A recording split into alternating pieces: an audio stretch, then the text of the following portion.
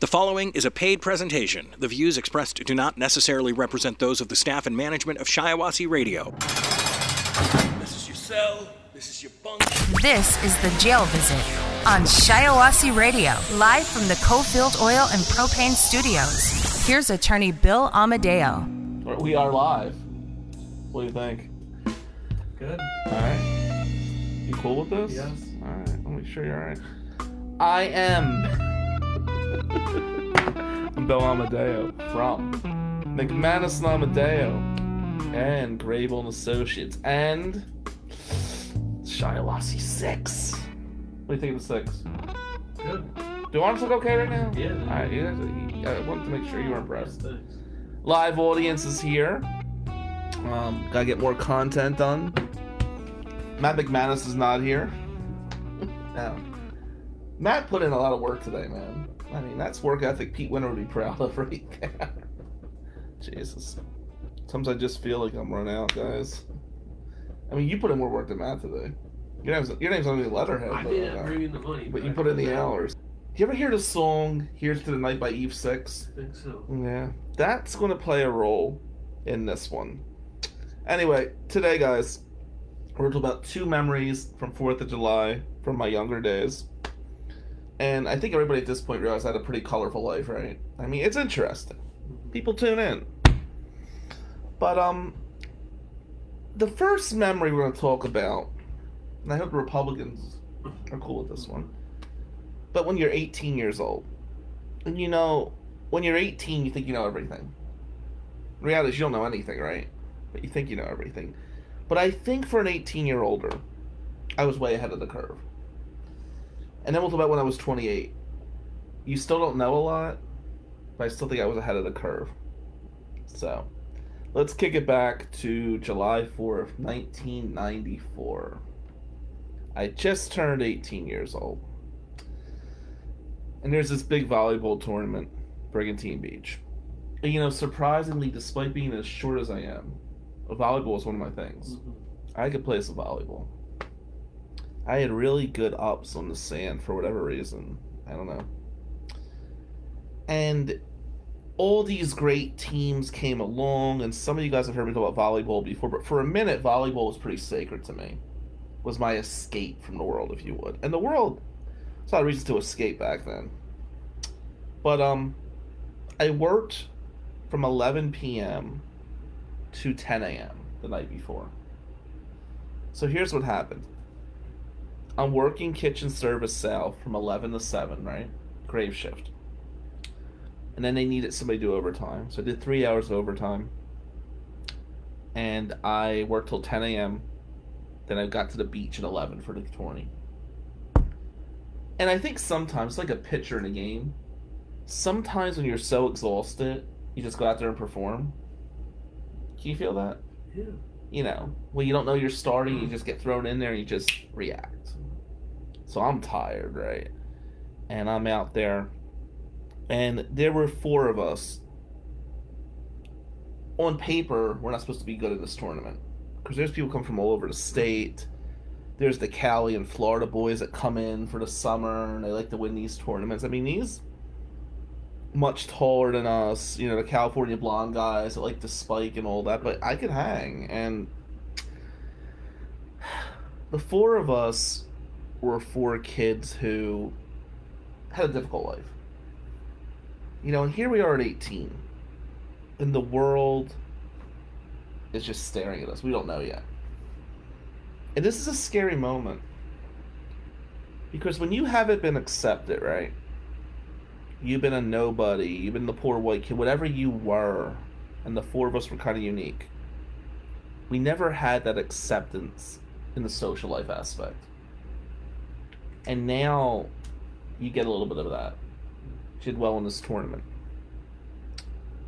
And we're hanging out after the tournament. And we all have our little girlfriends at the time, you know, your teenage girlfriends or whatever. And we're just sitting there and we're talking about life. And I was pissed off.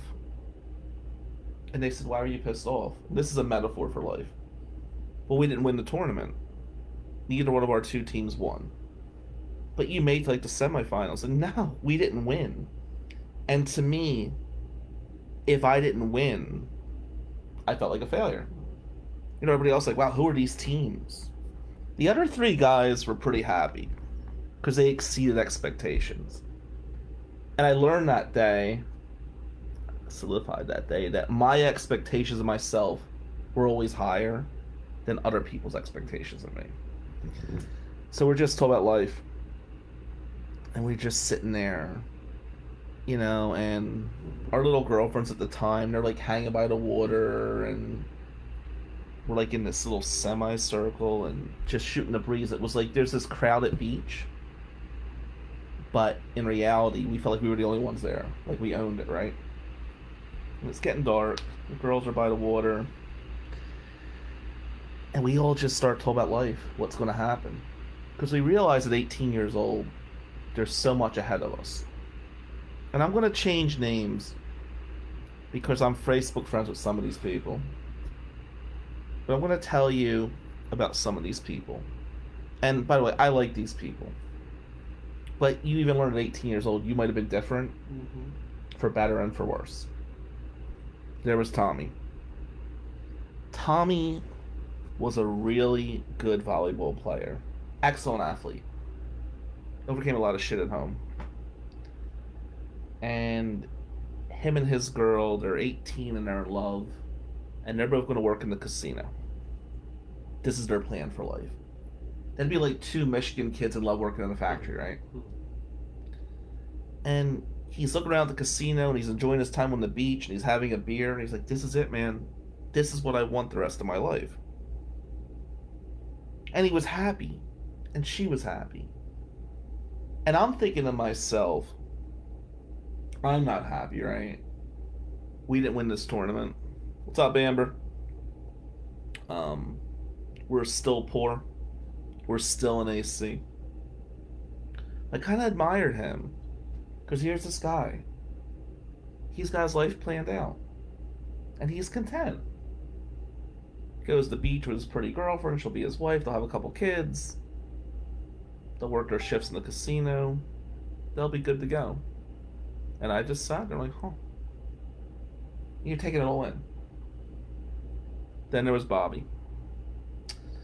Bobby wanted to become a cop, and he was toying between the military and being a cop. And he just wanted to be connected. Him and his girl had been together since they were like 15 years old. And they were not really socially accepted. They were together. And this is one of those situations where they actually found their true love at 15 years old. And good for you, right?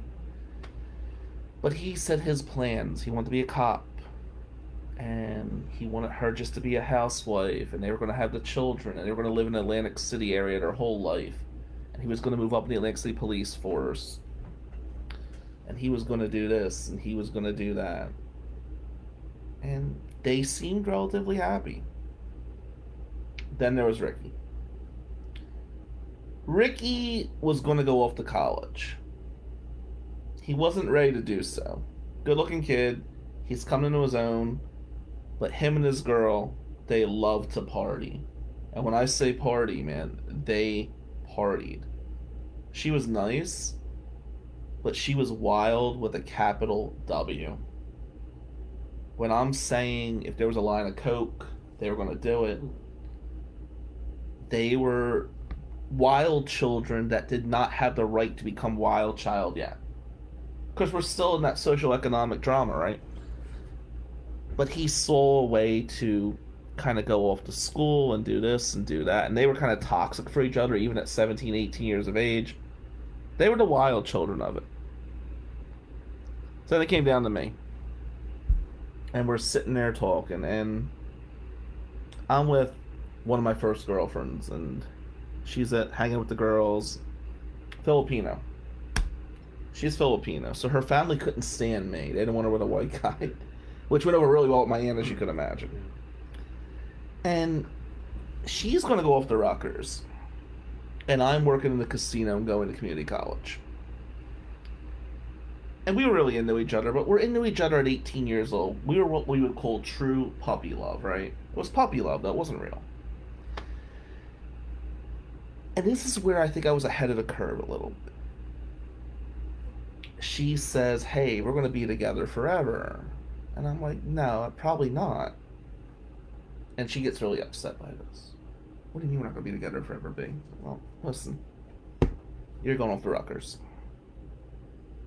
You're going to meet people. You're going to experience different things.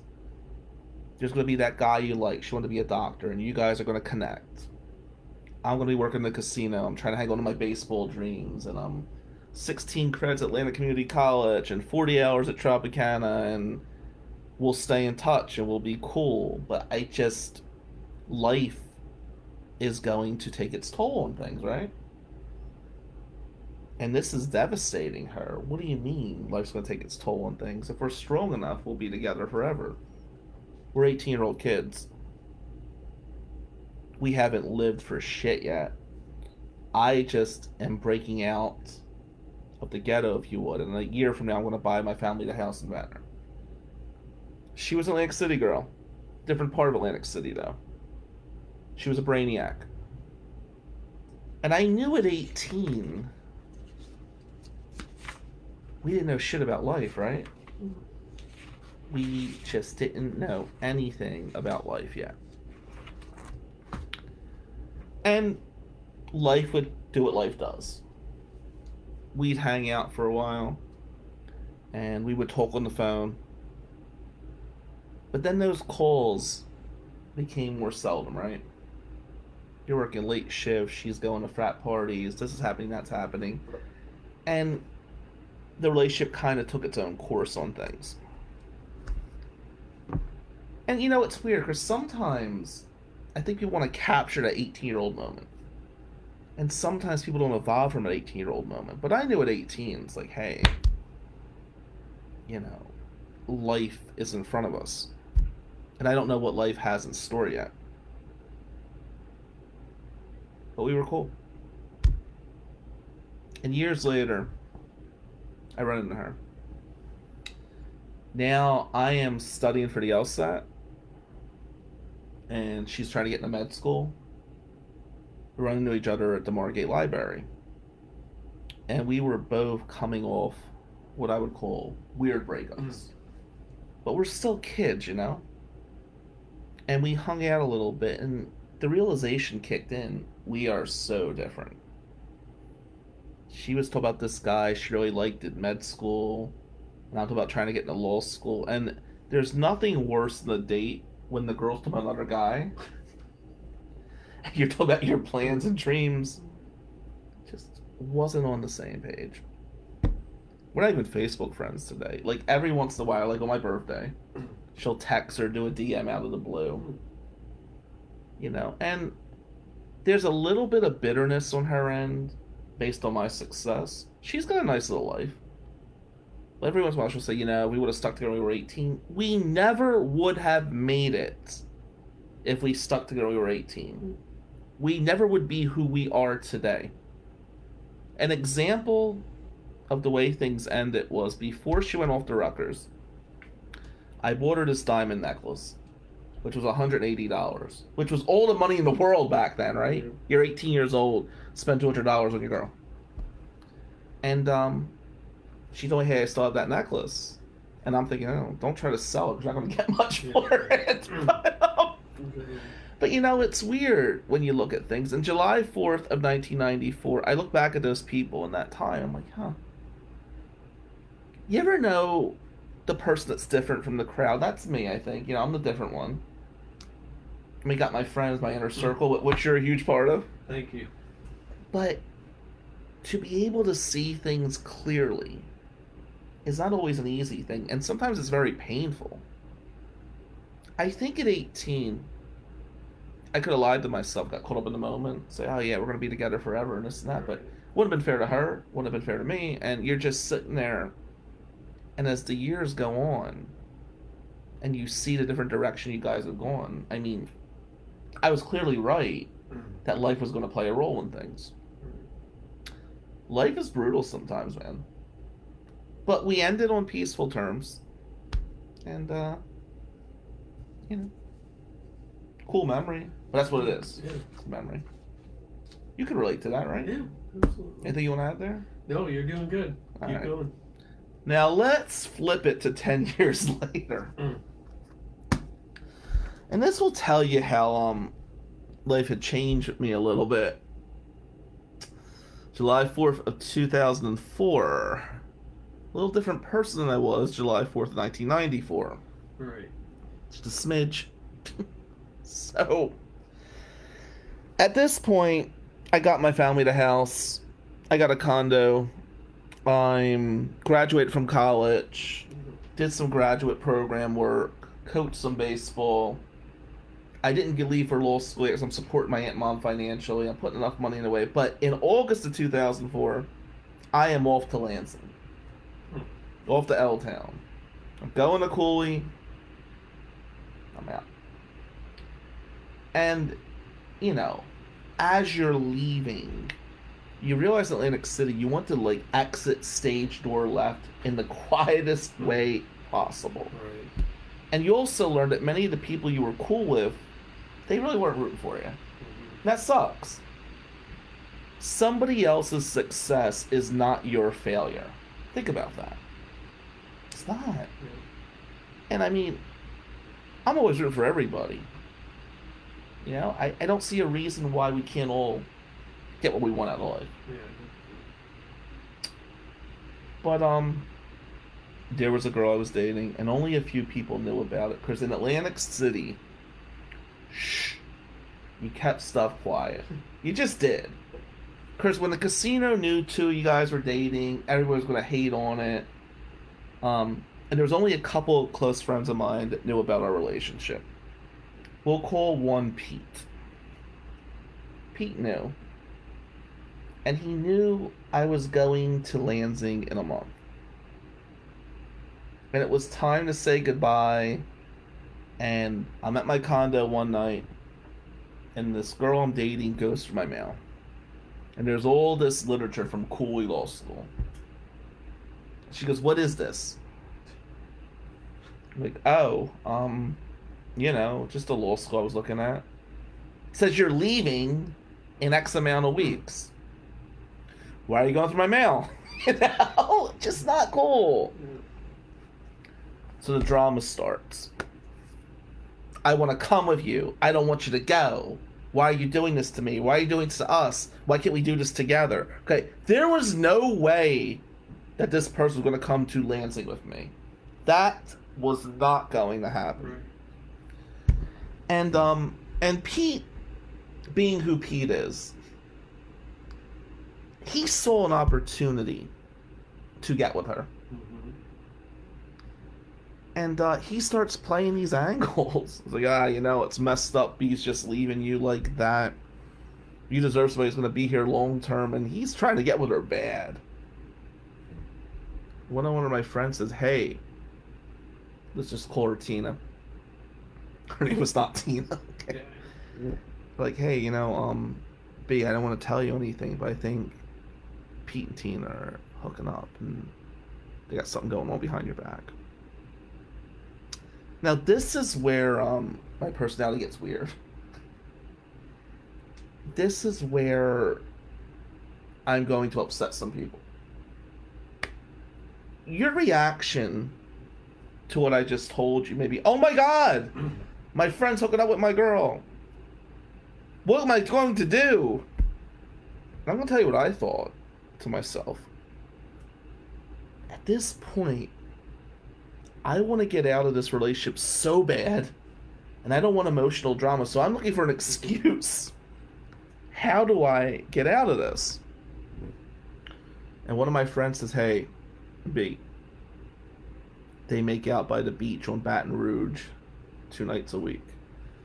And there's a song, 'Here's to the Night' by Eve 6. I'll try to post that later. Good song. It's about moving on and graduation. And he would always play 'Here's to the Night' by Eve 6 in this little enclave on Baton Rouge Avenue and the boardwalk. And they'd be making out. One of my friends goes, "Hey, what are you going to do about it?" I'm like, "Hey, so when are they making out? Like, what days?" Gives me a day and time. And I tell my friend, give me a ride. Let's just go see what I want to see with my own two eyes. So we get there. We get to the beach. And we see them basically in what I would call a mild porn scene, right? And my friend goes, oh shit, B, what are you gonna do? Like, hey, I tell him, whatever I do in this next few moments, just go with it. He goes, alright, I got you, B. Gives me a fist bump. So I woke up to the two of them with Eve 6 blasting, and they're making out in front of me. So she's cheating on me with my close friend. Mm-hmm. I said, oh my god! I can't believe it! This is horrible! I guess we're done! So I left. And I think everybody thought, like, oh shit, B and him are gonna fight. No. Dude, it was the greatest 4th of July gift I could ever have. It was such a cool 28th birthday gift. And those two are still kind of together today. And I was so elated that I had an excuse to not talk to this woman anymore. And I'm like freaking dancing on the way back to the car. Alright, I'm out. Here's to the nights we felt alive. Here's to the tears you knew you'd cry. Here's to goodbye. Tomorrow's gonna come too soon. The Jail Visit with attorney Bill Amadeo from McManus and Amadeo. Connect with McManus and Amadeo at McManusAmadeo.com or call 800-392-7311. This is The Jail Visit on Shiawassee Radio. As my friend Joe Bonetta is in a battle, I've been thinking back to high school and college times. And, you know, college romance is interesting. Or whatever you do in college. I know I missed part of this, right? So when I was 18, I started working in the casino. And I certainly went to college. But I missed out on that part of life where you don't care about anything and you just do you. I miss that. I mean, when I was 19, I was dating older cocktail waitresses and not going to frat parties. And I was working to support Aunt Mary and Mom. And, you know, the angst of young love just kind of slipped. I missed that part of the equation. It explains a few things. I don't know. But my friends didn't. I made some friends in college. And they were experiencing what college kids do. Well, I was experiencing what adults did. I feel like I skipped from high school to the major leagues, and I missed a whole bunch of stuff. And we're going to go to the movies, and one of my friends just broke up with this girl. And he loved her, but he loved her by 20-year-old kid standards, you know? I think we love differently at 21 than we do in our 40s. Maybe I'm wrong. I don't know. But I seem to think we do. And he just thought she was it. We're going to change names. We'll just call my friend Rob. And we'll call his girlfriend Jenna. And Rob treated Jenna really well. He always paid for things. There were always a lot of chivalry going on, you know. We always paid for girls when we went out. And I taught my friends to do that. And I start having a little more disposable income than them because I'm working in the casino and I'm making tips and I'm saving money, but I also had a little bit of play money. And I told them, hey, when you take a girl out, one thing that will separate you from the idiots in college is you buy her dinner, you pay for the movies, you be a classy gentleman. And they took to this. And they followed my lead, and I was kind of leader of my clique. And he was in love with Jenna. Jenna was one of the it girls. Jenna loves Seinfeld. And let me tell you what Jenna's favorite episode was the Junior Mint. This is going somewhere, trust me. We were all watching the Junior Mint when they're together, and she's laughing her ass off, and she said, oh my God, I love junior mints. And this is one of those girls, she's a 21-year-old kid, right? She's really fit, works out all the time. She doesn't eat candy unless she goes to a movie. But when she goes to a movie theater, she kills the junior mints. Like, I'm talking like get 2 of the giant junior mint things and just throwing that stuff down. And she breaks up with my boy. And he is devastated. And we're trying to cheer him up. So me, Rob, and our other friend, we'll just call him Tim. These are all bullshit names. So I'm not going to mention people who are my Facebook friends and actually real world friends. I want them to watch him. I don't want them to feel the pain of this by hearing their name come out. So me, Rob, and Tim go to the movies. And it's 1998. And Rounders has just come out. And there's another movie called Can't Hardly Wait. Can't Hardly Wait was kind of on its last legs, but it was a craze. What's up, Amber? It was a craze in New Jersey college kids. Everybody loved the movie Can't Hardly Wait. I went to go see Rounders. Now, let me tell you my position on that. Rounders is about a guy who's in law school with an addiction for playing poker. It just kind of spoke to me on many levels. Can't Hardly Wait was about the end of high school and this grand party and all the cliques come together and maybe there's some revenge, maybe there's not. It just didn't seem to be my thing. But Rob and Tim want to go see Can't Hardly Wait. B, can we just go to Can't Hardly Wait? And it's 2 against 1. I want to go see Rounders. And what I realized at this point, this has kind of been a metaphor for life. If I go see Can't Hardly Wait with them, I could probably enjoy it, laugh at the moronic humor. But if I take them, if I force them to go see Rounders, they're not going to get the dynamic. They're not going to enjoy it. Being a team player who was also paying for their tickets that night, I went to go see Can't Hardly Wait. Now, one of my concerns, and by the way, I like Can't Hardly Wait. I still watch it once in a while. It's a hysterical movie. It's great, and it's very interesting looking at it from college to adulthood and how we transition and switch. But one of my concerns was Rob and Jenna just broke up. And the movie is only showing at one place near campus. And on the off chance we run into Jenna with another guy, this is not going to be good for Rob. He's an emotional wreck already. And I know at Rounders, Jenna's not going to be there. What college kid, unless they had issues going on with gambling, would really want to go see Rounders? I did, but okay. But I'm thinking, okay, what are the odds? We're not going to run into Jenna or anything. And we're in line. We're getting the tickets. And Jenna was one of those good-looking Jersey girls who was really loud with the big hair. She used to make her presence felt all the way. And she had to be really loud with her laughter when she walked in so everybody could hear her flipping her hair.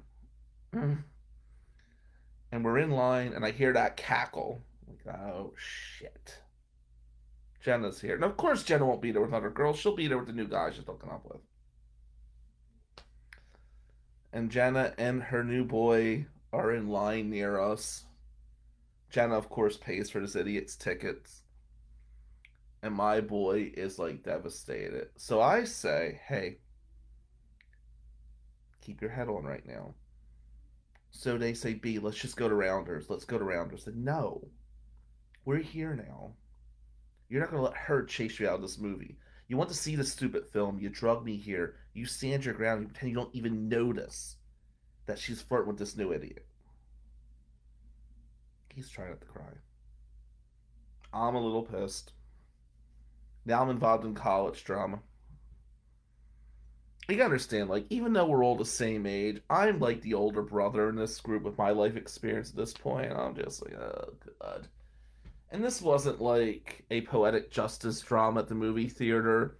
Nobody was going to pull guns on anybody. We're in the suburbs. These are a bunch of white idiots at the movie theater that are going to make snide remarks. That's as dangerous as it's going to get. It's always good to know your audience. So we go sit down and we're watching, and there's not many people in this movie theater. We're watching the coming attractions for different movies. And of course, the new guy she's with, let's just call him Tom. Tom goes in a row right in front of us. I'm like, okay, dude. Here we go. And he goes, hey guys, I'm here with Jenna. Not gonna be a big deal, right? And I'm thinking to myself, well, dude, if I was in this situation, if I was him, which, thank Heavenly Father, I'm not. I've never been the kid in college who was having my girlfriend pay my movie tickets. I don't think I could ever become a man if I did that, but okay, let's just overlook the cowardly factor. But if I was there with a girl and her ex-boyfriend was there, I would go to the other side of the movie, or I would go to a different movie, but this asshole sits right in front of us. And my boy, Rob, is devastated. And I'm seeing him try not to cry. And I know I gotta do something here, right? I have to do something to try to wreck this asshole's evening because he's hurting my friend. And can I do something that's going to screw up the night for him and kind of put Jenna in her place? Now, I know Jenna is going to the concession stand and she's going to powder her nose in the bathroom and come back with her two big things of peanut chews. I'm sorry, her Junior Mints. Wait for the peanut chews thing. Her two big things of Junior Mints, and she's going to drink her soda. And that's what she's going to do. And she's going to sit in front of my friend and make him sad while she's with her new man, holding hands when she's paying the tab for the movie theater. And I'm like, okay, this is bullshit. I got to do something. I got to protect my boy. So I say to the pretty boy from college, I said, hey, dude, I hope for your sake she comes back with peanut chews. He said, what?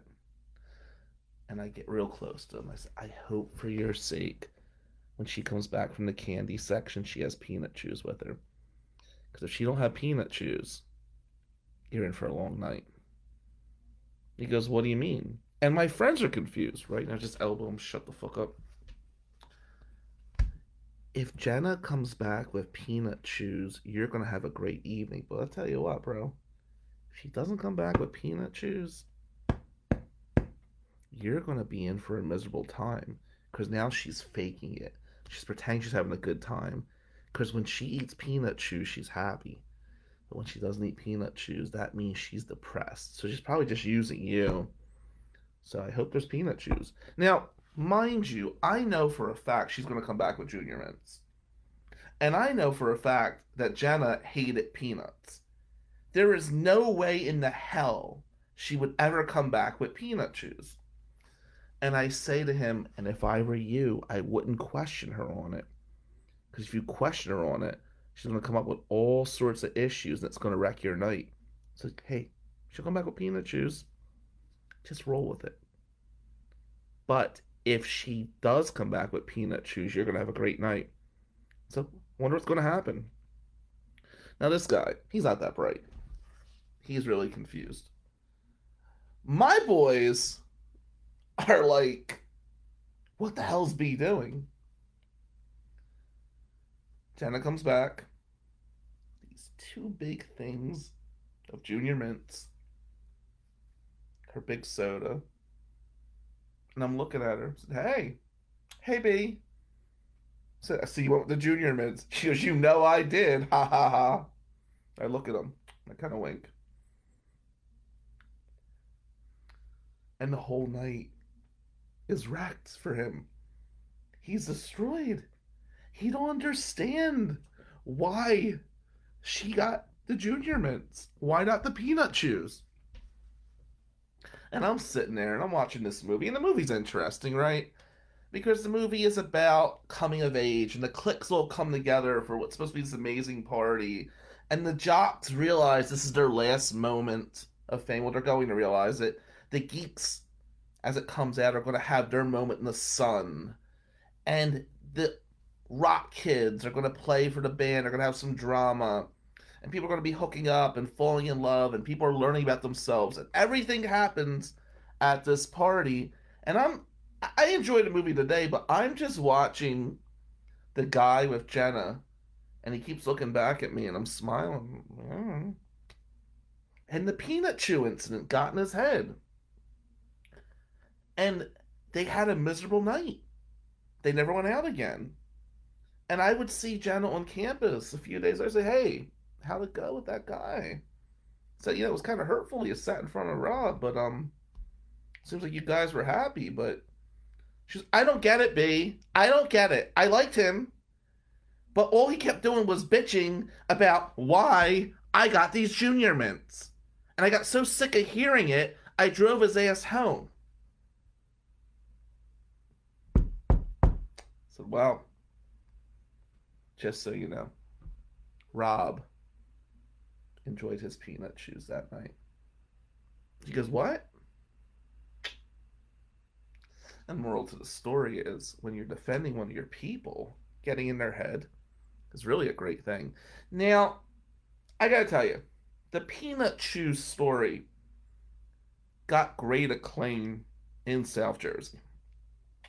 People realize at this point that, when it got around what I did, without touching this guy, without doing anything, by imparting the peanut chews theory in his head and destroying his night with this girl because all she did was get junior mints, and having the information, knowing that she was going to get the junior mints to mess with him and supporting my boy, it kind of became folklore.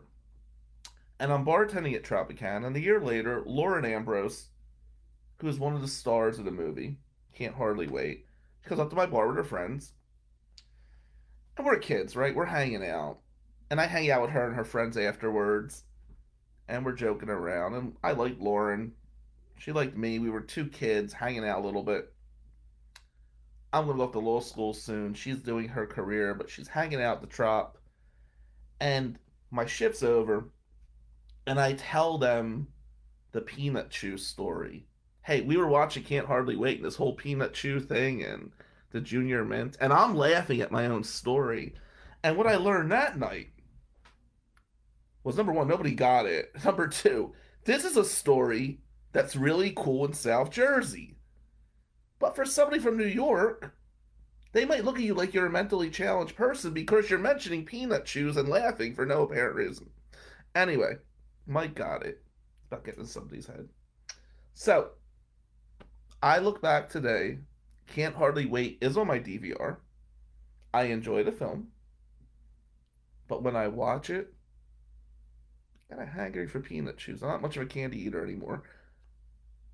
My friend Rob ended up with somebody who's great.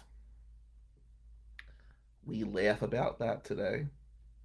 And Jenna, being the miserable human being she is still miserable, but you can find her to people you may know on Facebook.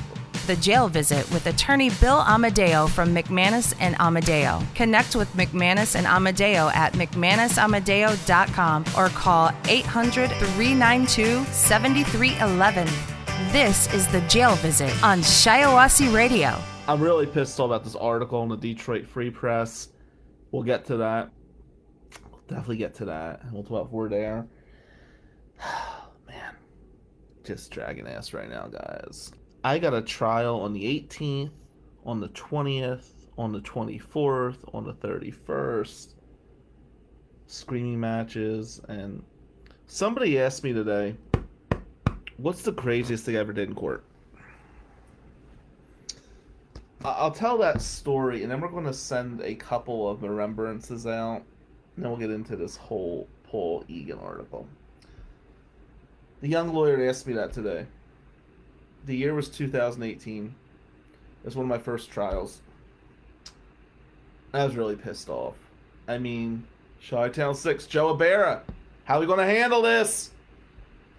So, I'm in one of my first trials, and I'm furious. I mean, this judge was ruling against me every which way. We won the case, but I mean, it was literal such bullshit. And I said to the judge, Your Honor, why don't you just go sit at the prosecution's table since you're trying to help them anyway?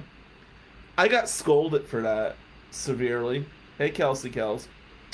But it sent a message to the jury, and sometimes you have to get that technical foul to fire your team up. You'll be able to end up in jail when you do it, but man. Before we go any further, Mr. Tuttles passed away from Detroit, and he was a damn good lawyer. Very stylish man, known for his stylish colors and wardrobe. Damn good lawyer. And I learned a lot today that he overcame a lot in his life. We've lost some great people in Wayne County the last year. Mr. Tuttles, Alan Peisner, Danny Cataray, Mishured. And these people are being taken from us way too soon. And guys, what I've learned is life is really short. So, I learned a lot from Mr. Tuttles. I always appreciated talking to him in Wayne County. And I'm really shocked and saddened to hear of his death. I think he was 63, and you just never know. That's way too young to die today. So rest in peace, sir. Let's talk about Paul Egan in the Detroit Free Press, July 5th, 2023. I'll post the link later. And I will post that link. The headline of the article is Michigan prosecutors push back as states allocate millions for indigent defense. I'm going to read the lead. The budget state lawmakers approved last week includes tens of millions of dollars in new funding to provide qualified lawyers for Michigan residents who can't afford one, as Michigan continues a multi-year reform effort to comply with requirements of the United States Constitution. So, what this means in English is there's more funding going into indigent defense. And this really pissed off a lot of prosecutors across the state. I'm going to read a few quotes from prosecutors in this. Then I'm going to explain a few aspects of things. Jeff Getling, the Kazoo County prosecutor, says, "There's a great imbalance right now," said Getling, a Democrat who's president-elect of PAM, the Prosecuting Attorneys Association of Michigan. Indigent defense is funded at a far, far, far greater rate than prosecutors' offices are. Ha! Okay. I'm gonna call bullshit on that, but I'll qualify that. And then good old Chris Becker from Kent County. He says, "We warned them this was going to happen. Public defenders are filing more motions and clients they represent are less willing to take plea deals." So let me get this straight. Prosecutors are pissed off that poor people are having an opportunity to have qualified criminal defense lawyers. Wow. And poor Chris Becker, man, these public defenders are filing these motions. Let me explain something. And I admire Delphia Simpson and Washtenaw and Doug Corwin, one of the best public defenders I've ever seen. Him and Amy Houston. I hope Doug becomes a judge. When you're a PD, you do not have the resources of the retained lawyer. You simply don't. And what I do every now and then, like I did in Port Huron last year, is I will take court-appointed work just to see how the other half live a little bit. I've always done retained work. But when I jumped into court-appointed work briefly, there was a lot of attitudes and hostility towards the prosecutor's office that I was filing motions and competencies and studying the case. And these prosecutors are pissed off I know, Joe Bear, you're going to go against me on this one because you're a law enforcement guy, and I respect that. Somebody who may be the sheriff out there, you're going to have a problem with what I'm about to say, and I get that, Joe, but respectfully, how the hell are prosecutors going to whine because the indigent have competent counsel? So is there a rule if you're poor, not supposed to file motions? I'm so pissed off right now. When I hear Becker and Gatling and other prosecutors bitch and whine, and by the way, I may run for prosecutor. You guys know I prosecute CPS case in Lenawee. I know how both sides work, okay? Do you know how much easier it is when you were on the prosecutorial side? Let me help you out here. Let's call bullshit for a minute. And Mike, you're right. Scales of justice. She truly is blind, right? But when you're poor, you get screwed over even more. I got some cases going on right now, and where do you think some of those kids would be if they didn't have me fighting? I'm really curious. Because I don't know many other lawyers that are here at 8:30 at night on Friday working for angles of the case. And that's sad, because we should be. But, hey, Chris Curry, but let's be real for a minute. When I hear these prosecutors bitch and whine, the prosecutors have the forensic center.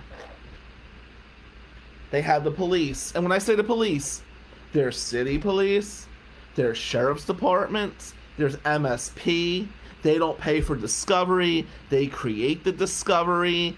And by the way, guys, let's call bullshit for a minute. It is guilty till being proven innocent, no matter what the Constitution says. So now we're pissed off that the indigent are going to have qualified defense counsel. Wow. Jesus Christ. I don't get it. I don't get it. And Becker is pissed off people aren't taking as many pleas? How about the bullshit pleas that you offer to people? Scott Grable taught me years ago.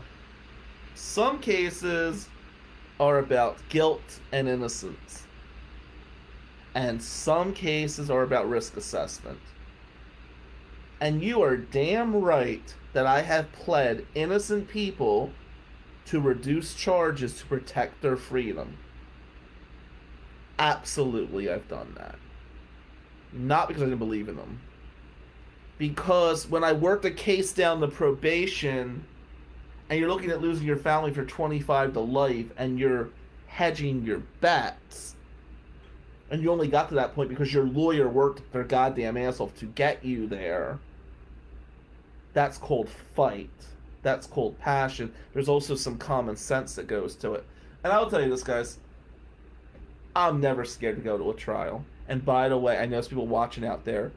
You know I like going to trial. However, despite my success at trial, you never know what a jury's going to do. And I'm the one who has to do the time if it goes wrong. So, in some ways, defense counsel is playing with house money in that regard. And I think defense lawyers need to have a little more skin in the game. Okay, wait a minute, Joe Ibarra. What about the facts that don't lie, the smoking gun? What do you mean by that, Joe? The facts that don't lie. What facts don't lie? About DNA? About fingerprint analysis? I'm going to tell you right now, there are some facts that lie.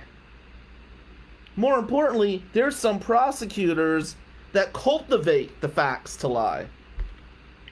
What about when a kid passes a polygraph, Joe, and nobody seems to give a shit about that? But yet the prosecutor would use a confession at a pretest to try to slam someone.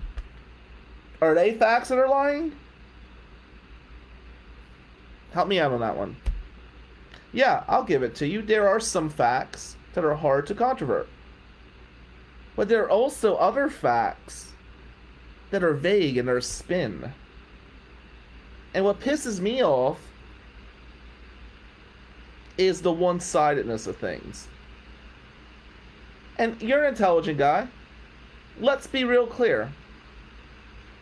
Mike, Joe, you've both been in law enforcement. Are you going to sit there with a straight face, be objective, guys, and tell me the law is not on the side of the prosecutor? What did Matt McCone say at one trial? He never saw somebody presumed innocent on the side of the road. It was a brilliant comment he made. When you walk into court, many people in that jury believe you're guilty just because you're there. They don't understand the criminal procedure aspect. They don't understand that reasonable expectation of privacy could have been violated. They don't understand that evidence could be missing. They don't understand that somebody could have a motive to lie. What about when there's civil litigation in a companion case? Oh, wait a minute, I know. People are going to say, oh, he's crossing that line. I mean, are we kidding each other here? Here's my thought on this. As somebody who does some prosecutorial work, but I've made a living and a name for myself as a criminal defense lawyer. If somebody is guilty, and the facts support the guilt, hang them by the balls. But if we have a doubt, if we're not sure, what the hell are we doing? When a prosecutor disregards the truth to try to advance their conviction rate, we got a problem. And now, God forbid, the indigent fight back. Oh my God, the homeless guy's filing a stataway motion. What bullshit is that? Wow. You know, and the funny thing, I had this conversation with someone last night.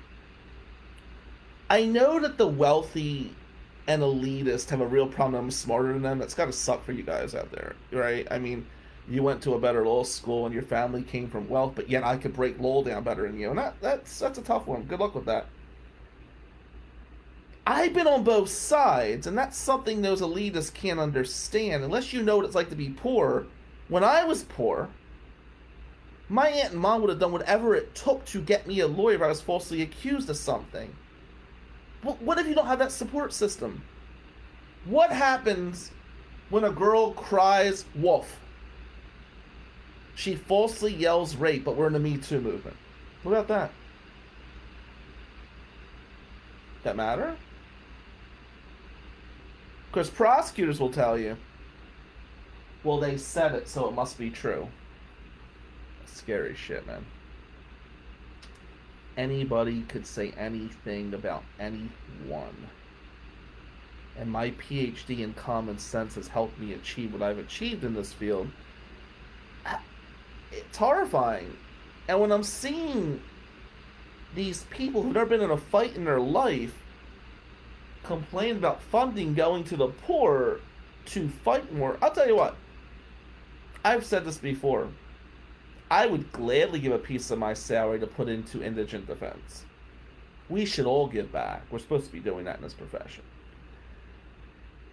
Somebody's risk of incarceration should not be dictated by their socioeconomic status. How is that not clear? I'm so disgusted when I hear prosecutors bitch and whine because money's going into indigent defense. Spoken from somebody who's never been falsely accused of a crime, who's never had a tough financial day in their life. It's bullshit. If the prosecutor has to work harder to get a conviction, I guess the lawyer's doing their job, right? And here's a shocker. Some people that come into court are actually innocent. I know. What did one attorney general say to me? I said, if my kid passes a polygraph, what's that going to mean? She's, oh, not much. Then I followed up, so if he made an admission in the pre or post test, what's that mean? Well, he made a confession. So the statute that says you're entitled to a polygraph with a CSC does not go on to say that you should have your case dismissed should you pass the polygraph. Then you get a polygrapher who tries to manipulate somebody. Like, hey, I want to help you out. Just tell me this and give me a confession. Slippery slope, guys. Slippery slope. I don't know, man. I just, when I read the Egan article, I just totally lost my shit. Because, I don't know. I think at the end of the day, I'm just a poor kid living in the suburbs and things broke a certain way. I don't know, just can't adhere to that attitude no matter how much money I'm bringing in. It's just disgusting. It disgusts the shit out of me. Can't stand these fucking stuffed shirts that don't understand what it's like to be falsely accused of a goddamn crime, have your freedom on the line, or be falsely put on the sex registry because somebody made a claim that they can't substantiate. Joe Barrett, isn't it the prosecutor's job to find every truthful fact so they could do their job? I do believe they... Yeah, it is the prosecutor's job to do that, but how many prosecutors do you think do? I'll give you some names. Past polygraph goes somewhere with Scott Corner. Goes somewhere with Mark Green. Goes somewhere with a lot of good prosecutors. There's a lot of shit prosecutors out there that don't care what the truth is. I had a case once where the DNA came back and it was not my kid. And they still wanted him to take a plea to put him on the sex registry and send him to prison. Somebody else's DNA was in that girl. And they still said, well, she said it happened. Oh my God! The science excluded him!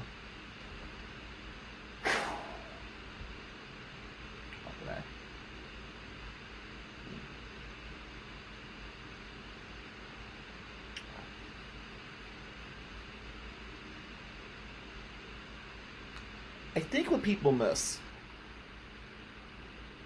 what's really missing here, at the end of the day, we are not supposed to be seeking a conviction or an exoneration. We, the criminal justice system, both sides of the aisle, are supposed to be seeking the truth.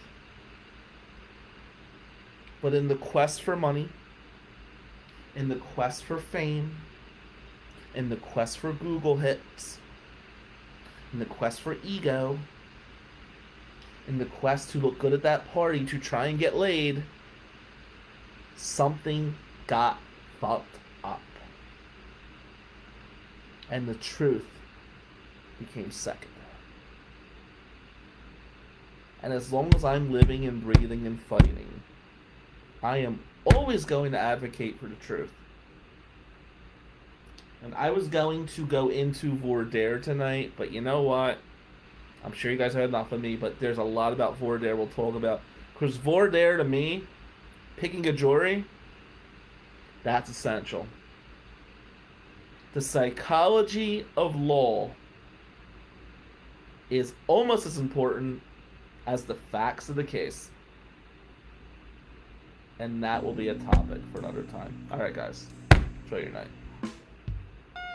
The proceeding was a paid presentation by McManus and Amadeo PLLC. Listeners of this program should contact their attorney to obtain advice with respect to any particular legal matter. No listener should act or refrain from acting on the basis of information within this program without first seeking legal advice from counsel in the relevant jurisdiction. Only your individual attorney can provide assurances that the information and your interpretation of it is applicable or appropriate to your particular situation. Listening to this program using any associated website or related links or resources does not create an attorney-client relationship between the listener and host, contributors, or contributing law firms. All liability with respect to actions taken or not taken based on the contents of this program are hereby expressly disclaimed. You and your loved ones deserve a criminal defense firm that believes that your life and freedom are worth fighting for. Matt McManus, Bill Amadeo, and the McManus and Amadeo team of attorneys, investigators, and case managers will take the lead with a vast knowledge and legal experience across the state of Michigan to get the best possible result for you. Learn more at McManusAmadeo.com. Schedule a free consultation 24/7 by calling 800-392-7311.